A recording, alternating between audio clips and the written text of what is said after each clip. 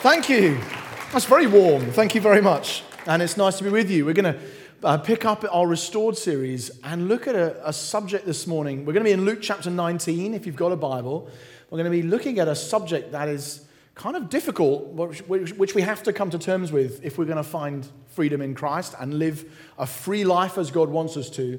And that is the subject of how we handle our emotions. How we handle our emotions. Christian life is not just about the things that we think. A lot of it is about the way that we handle the way we feel, and we need to learn to do that well because emotions are part of our lives. And the beautiful thing about Christianity is that, of course, we have God who has become fully human in the Lord Jesus. So we're not dealing with a God who doesn't quite know what it's like to be overcome with emotion. We're dealing with a God who has experienced the fullness of what it is to be a person, to experience the whole range of human feelings and emotions and ups and downs like you do, a God who has known what it's like to have hormones. That's our God. He's become flesh in Jesus. That's what we're going to start celebrating in the lead up to Christmas. God's become a person. And that means we have a lot that we can learn from Jesus about how to handle emotions well. And in the story we're going to read in Luke 19, the funny thing is it's not about emotions at all. The word isn't even used. But as you see these three stories on the bounce, you'll see Jesus experiencing and celebrating or using a different emotion in each one. And it's striking how varied his emotional life is, even just in these few verses. We're going to begin reading at verse 36. So Luke chapter 19, beginning at verse 36. And as he rode along, they spread their cloaks on the road. As he was drawing near, already on the way down the Mount of Olives, the whole multitude of his disciples began to rejoice and praise God with a loud voice for all the mighty works they'd seen, saying, "Blessed is the King who comes in the name of the Lord, peace in heaven and glory in the highest." And some of the Pharisees in the crowd said to him, "Teacher, rebuke your disciples." He answered, "I tell you, if these were silent, the very stones would cry out." And when he drew near and saw the city, he wept over it, saying, "Would that you, even you, had known on this day the things that make for peace. But now they're hidden from your eyes. For the days will come upon you when your enemies will set up a barricade round you and surround you and hem you in on every side and tear you down to the ground, you and your children with you. And they will not leave one stone upon another in you because you didn't know the time of your visitation." And he entered the temple and began to drive out those who sold, saying to them, "It is written, my house shall be a house of prayer, but you've made it a den of robbers." And he was teaching daily in the temple. The chief priests and the scribes and the principal men of the people were seeking to destroy him, but they didn't find anything they could do, for all the people were hanging on his words. This is the word of God. Emotions are a gift from God. Emotions are a gift from God. They deepen our experience and our relationships. And they show us when something's wrong. And they're actually essential to a flourishing human life. If you don't have emotions, you're a psychopath. Right? We need emotions to be able to feel, to be able to live a functioning human life. And in this little passage, you don't even need me to highlight which they were. Jesus experiences three of the big ones in a row. The first story is all about happiness. And then the second story is about sadness so great that it makes him weep in the street. And then there's a story that's all about anger as he drives the people out of the temple.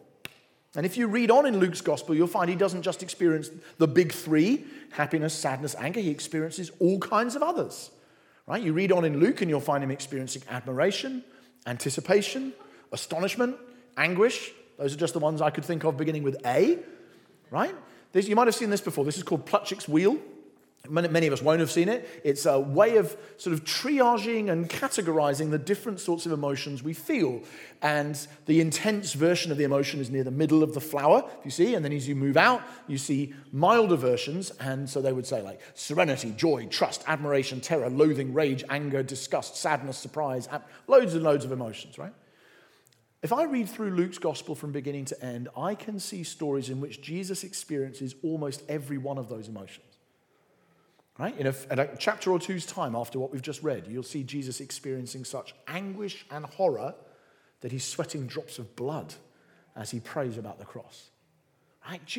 The emotional life of Jesus is incredibly rich, which is to say he is not the stoical, aloof weirdo that you would think he was from looking at Christian art, where Jesus is repeatedly arms out like this, eyes up like that, and just leaning head to the side. You think, that's not the man we've just read about. He's a man who lives with an intense experience of being alive and being emotionally invested in things. And I find that hugely encouraging, because it shows me that emotions are in themselves not bad, they're actually good, and it's possible to experience and live a full emotional life while at the same time never sinning. That's what Jesus does, right? Lives a fully emotional life, and he never sins. The first one of these stories is all about happiness, right? Jesus is happy. And this is just one story, but you see it all over the Gospels. Jesus is riding into Jerusalem. He's fulfilling the promise that Zechariah had made 5 centuries before. And then we read verse 37, and the whole multitude of his disciples began to rejoice and praise God with a loud voice. This is a noisy scene, right? They're shouting, blessed is the King who comes in the name of the Lord. Peace in heaven, glory in the highest. They are singing and celebrating and shouting. They are doing the first century equivalent of my sons on their way to an Eastbourne Town football match. As they walk along the street, Forza, Eastbourne, ole, ole, ole, ooh, ole, ole. They're doing, this is the first, in the original Greek, that's what it says, right? Forza, Jesus, Hosanna in the highest, or whatever it might be. This is like a noise. This is not like, Hosanna in the highest. It's not like a sort of floral church arrangement. This is a noisy scene of celebration. And it worries the Pharisees because they know that the Romans are not going to like it if the Jewish people, who are being colonized at the time, right? Effectively, they've been invaded. And if the Jewish people start singing songs about how a new king is in town, the Romans will not like it. So they say, teacher, tell them to shut up. And Jesus says, I tell you, if they were quiet, the stones would start singing. Do you see? He's saying, I'm not going to suppress happiness. I'm going to make it worse. Believe me, the day is coming when the trees of the field will clap their hands and the fields will sing for joy. And you're not going to be able to make it quiet at all. So believe you me, it will get worse if I tell all of these people to stop singing, because then the city itself will start to hum and then to burst forth in praise because their Redeemer has come to the earth to rescue them. So Jesus lives if you like, a life in which he's repeatedly not just not suppressing happiness, but actually turbocharging it. And there are certain things you can do where you try and suppress people's noise that actually make it worse. You know, that you try and stop people being noisy and it turns out to fuel it. With my parents, it was just the simple noise, shh. Right, that would work like that. You wouldn't believe. It was so effective at making us as children noisier. They used to get the cheap ferry crossing was always at 6 a.m. from Dover. So my parents would want us to go on holiday. We'd have to get the 6 o'clock ferry crossing, which means leaving the house at 4. So at 4 o'clock, me and my 3 young brothers and sisters, who are not that much quieter than I am, are all spilling out into the street. And we're noisy and excited about a holiday. And my parents, it's such a bad word, isn't it? Shh. It's such a stupid sound because it's noisier than the noise it's trying to silence, almost always. So they start going, shh. And then that makes us as children go, shh. As we walk out into the street thinking it's hilarious. I still find it funny now. I'm 41. But we're making so much noise. And actually, they are effectively saying to Jesus, tell them to shush. He said, oh, no, it doesn't work like that. You shush them, the noise will get worse. I am here to... This is the city of God rejoicing about the arrival of its king. You are not going to be able to make anybody be silent here. Even in fact, in the moment in Jesus' life where it's the saddest thing he ever does, in many ways, it's the saddest thing anyone has ever done, to die on the cross for the sins of the world. Even then, the book of Hebrews tells us he did it for the joy set before him. Right? Jesus is a happy person. So he experiences these emotions. And yet, no sooner have we read that than verse 41, the camera suddenly pans in from this noisy celebration into Jesus' own face. And it says this, and when he drew near and saw the city, he wept over it. He experienced the delight of riding into his God city at the same time as the tragic recognition that because he was arriving and because the people of Jerusalem were going to reject his message and kill him, that 40 years later the Romans were going to come to their city and trash it and destroy the temple. And they did. And the temple still hasn't been rebuilt to this day. And Jesus knew that, and so he's in tears, wailing and lamenting. You know, our emotional lives can be complex. You can experience great happiness sometimes and great sadness about different things at the same time. As we were just driving here, my wife Rachel's with us this morning, and it's been great just traveling around with her. And she just said to me this morning, reminded me of a story of our friend Femi, who had experienced he thought one of his children was about to die in a hospital on one floor of the hospital, and his wife is giving birth on another floor of the same hospital. So and I'd forgotten about it, and I was like, that's what being human can be sometimes. You've got such intense, and his older son survived at the time. He's since died, tragically, but he was very disabled, and he's living with this horrible disjunction of pain at the same time. It is the most joyful thing that can ever happen to a person, and he's living with them both on the same day. And Rachel was just saying to me, but that's just like a parable of the whole of the human life, is that we are always in between birth and death, aren't we? We're always in between sadness and sorrow. And Jesus lives it here. He's seeing the celebration, and he's fanning it into flame at the same time as he's in tears, because he knows that the judgment of God is going to fall upon the city of God because they reject Jesus. These are tears of sorrow he's crying here. This is the gut punch, the kind of crying that you do when someone really close to you is taken from you. He is grieved. He is lamenting. He is wailing. Friends, being sad is not ungodly. Right? This is sinless Jesus, right? This is God in flesh. Being sad is not ungodly. Right? You can handle it in an ungodly way sometimes, but this is the way in which humans are supposed to respond to great pain. The Bible is full of grief, lament. There's a whole book in the Bible called Lamentations, right? There's lots and lots. The longest book in the Bible is filled with songs of sadness, the book of Psalms. Sorrow is not ungodly. Sadness is not ungodly. You don't have to try and make yourself happy to be a godly person. Jesus probably cried more than any British man I know. Yeah? I mean, British people, we don't do that. Not in public anyway. We might cry in private. Most of us don't express sadness in public. It's just not part of our culture. But that can be profoundly unhealthy, because the Bible is full of heartbreak and lament and wailing, far more than we would probably many of us feel comfortable with. Sadness is not ungodly. I actually find it quite liberating, because I'm a bit of a crier. So I like the fact that the Bible says it's okay for me to cry in public. I've been having this ongoing joke with Rachel again, because we were flying back recently from somewhere, and I was watching the movie Dunkirk on the back of the screen. I didn't think I was going to cry, but I've actually read an article since about why people cry on aeroplanes. There's quite some interesting science behind it, apparently. Anyway, I felt validated, but I cry a lot on a plane. And the worst thing about a plane is, of course, if you're stuck next to someone who's crying, there's nowhere to hide. Like, you can't do anything. And I'm just watching it, and I thought it was fine. I thought it was going to be a battle film. No need to cry here. But then at the end, one of the characters just reads Churchill's "We shall fight them on the beaches" speech. And I just disintegrated. It was awful. I was just, it was properly like this. And Rachel is sitting next to me, just looking across and saying, please shut up. This is so excruciatingly embarrassing. And I turned, when I'd recovered myself, and I turned to her and said, honestly, honey, there are women in this country who would like their men to express emotion a little bit more. And she said, and I quote, trust me, none of them want it that much.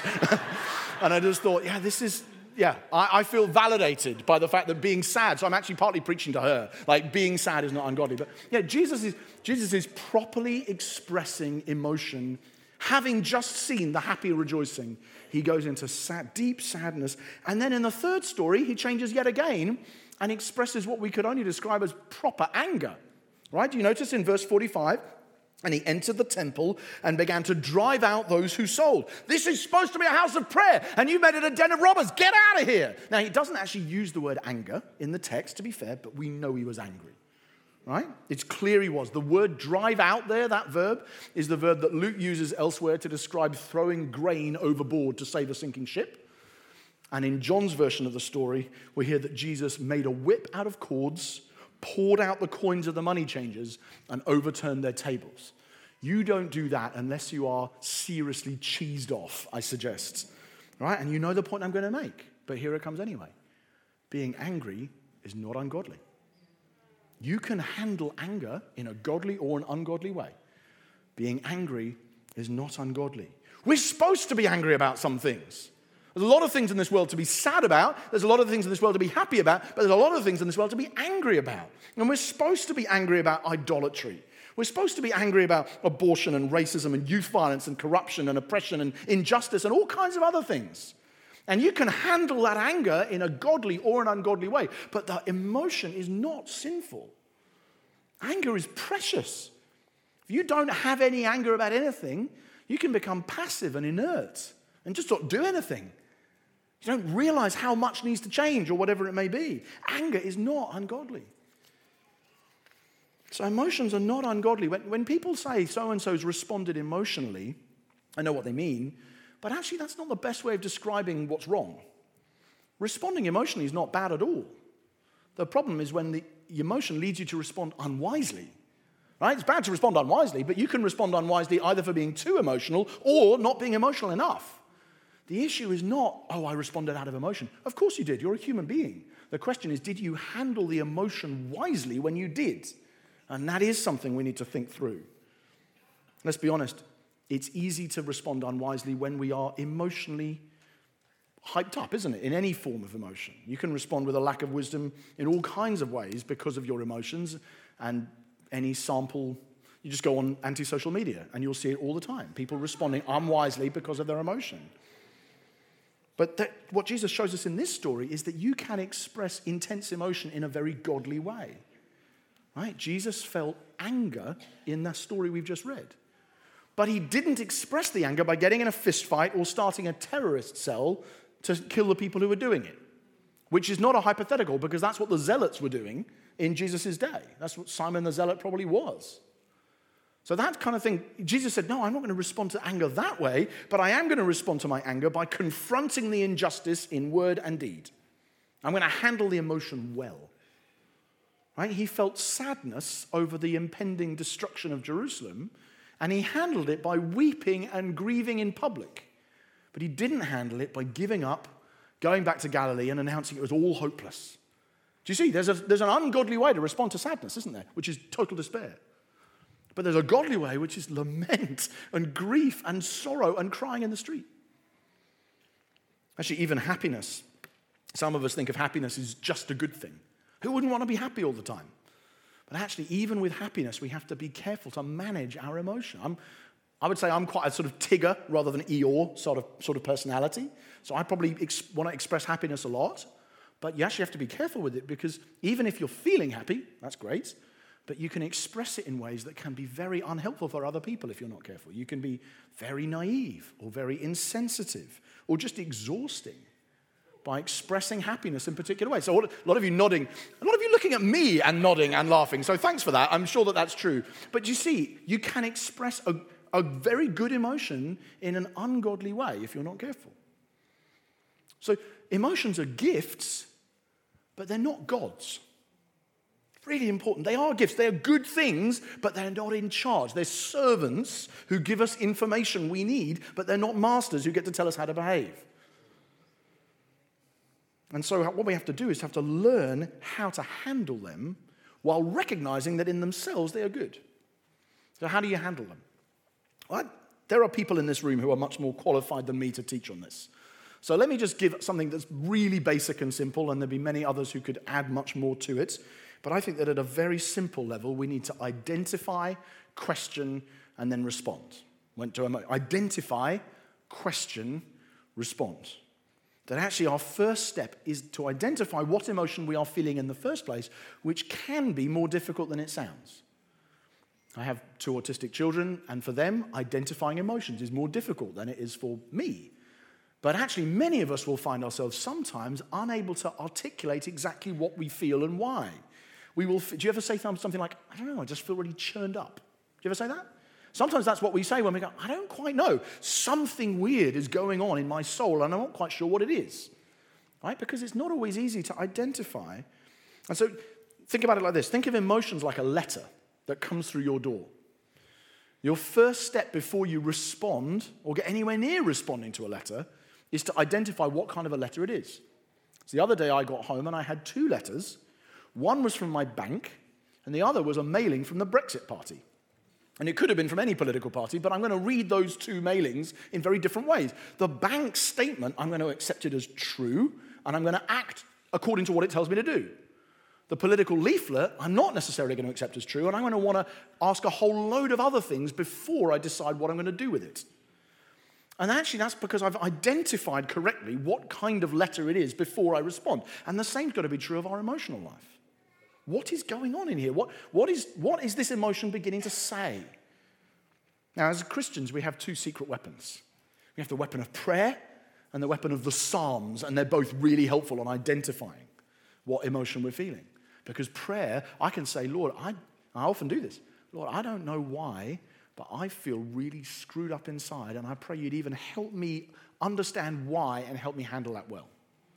Right? That's a good, and God will often reveal things even as you're doing that. You also have the weapon of the Psalms, which is such a wonderful gift because they're so emotionally diverse. Pretty much every emotion you ever feel is stated by somebody in the Psalms. And these deeply emotional poems can often put into words what you feel better than you can. So you're feeling, and then you read a psalm and you go, that's it, that's what I feel, and I didn't realize I did until I read it.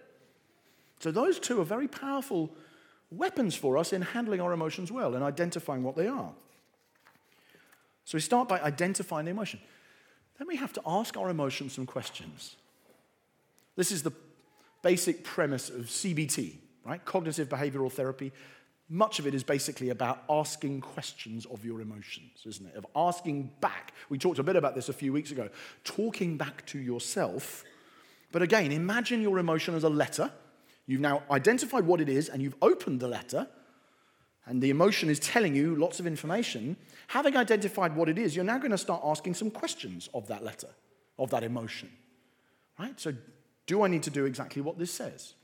Is this information correct, or is it distorted? Or is it exaggerated? Or is it making things sound worse than they are? Am I seeing the whole picture? Do I need to ask somebody else's advice on this? So I've got an election flyer. I might be going, okay, well, that sounds quite one-sided. I wonder what somebody else might say about that. And is there something, right? That's all. We do that all the time with our mail. I'm saying we need to do that with our emotions as well. We need to say, what is this information that my emotion is presenting to me? Is it correct? Is it exaggerated? She always says that. This always happens. That never happens. Emotions do that all the time, don't they? They exaggerate things or they catastrophize things. They go quickly to the worst case scenario. I have to ask that question. Is that actually what's happened? Or am I just, my feelings making me think it has, but it's not real? Or assuming motives. Yeah, to be honest, I always knew Hillary really hated me, and that's the reason why she said that. I said, is that what's going on? And I have to ask that question and say, hang on, I think the information my emotion is giving me might need to be interrogated a bit. I might need to do some questioning of it to ask if it's actually the case. And again, we've got the secret weapons of prayer and the Psalms to help us with questioning. In prayer, Lord, I'm feeling angry about what so-and-so said, but I really want you to help me work out whether or not some of the things they said are true and they're my fault. Some of the things they said are untrue and I just need to disregard them. Some of the things I need to challenge them and go back. Lord, help me ask the right questions of my feelings. And again, you'll find the Psalms are great help here because the Psalms do this all the time. Do you know Psalm 73? I love Psalm 73. Asaph does this. He just goes on a long rant in the first two-thirds of the psalm is him going, it's awful. Bad things happen to good people and good things happen to bad people. The world is awful. And then after a long time of letting off steam about that, he goes, and I did think that. And then I went into the sanctuary of God and I began to see another perspective, which is no, sometimes bad things don't happen to good people and good things don't happen to bad people, and God is a just judge, and sometimes you just have to let things play out a bit longer and you'll see the whole thing changes. And then I realized, yes, my flesh and my heart may fail, but God is the strength of my heart and my portion forever. Do you see, you will find the Psalms help you question your emotions because your emotions are often telling you porcupines. And you have to go back to them and say, I don't think that's quite true. I'm going to ask some questions of what you're telling me. And having identified the emotion and questioned the emotion, we then respond by expressing the emotion in an appropriate, wise way. And there's some really helpful little examples of this in Scripture. Right, I love Ephesians 4:26 on anger, really helpful. Right? 4 steps to handling anger. 1, be angry. 2, do not sin. 3, don't let the sun go down in your anger. 4, give no opportunity to the devil. Right? So if I want to handle anger wisely, what do? Well, 1, feel it. Yeah, be angry. That's okay. But secondly, right on the heels of it, don't sin. Because when you're angry, you'll want to sin.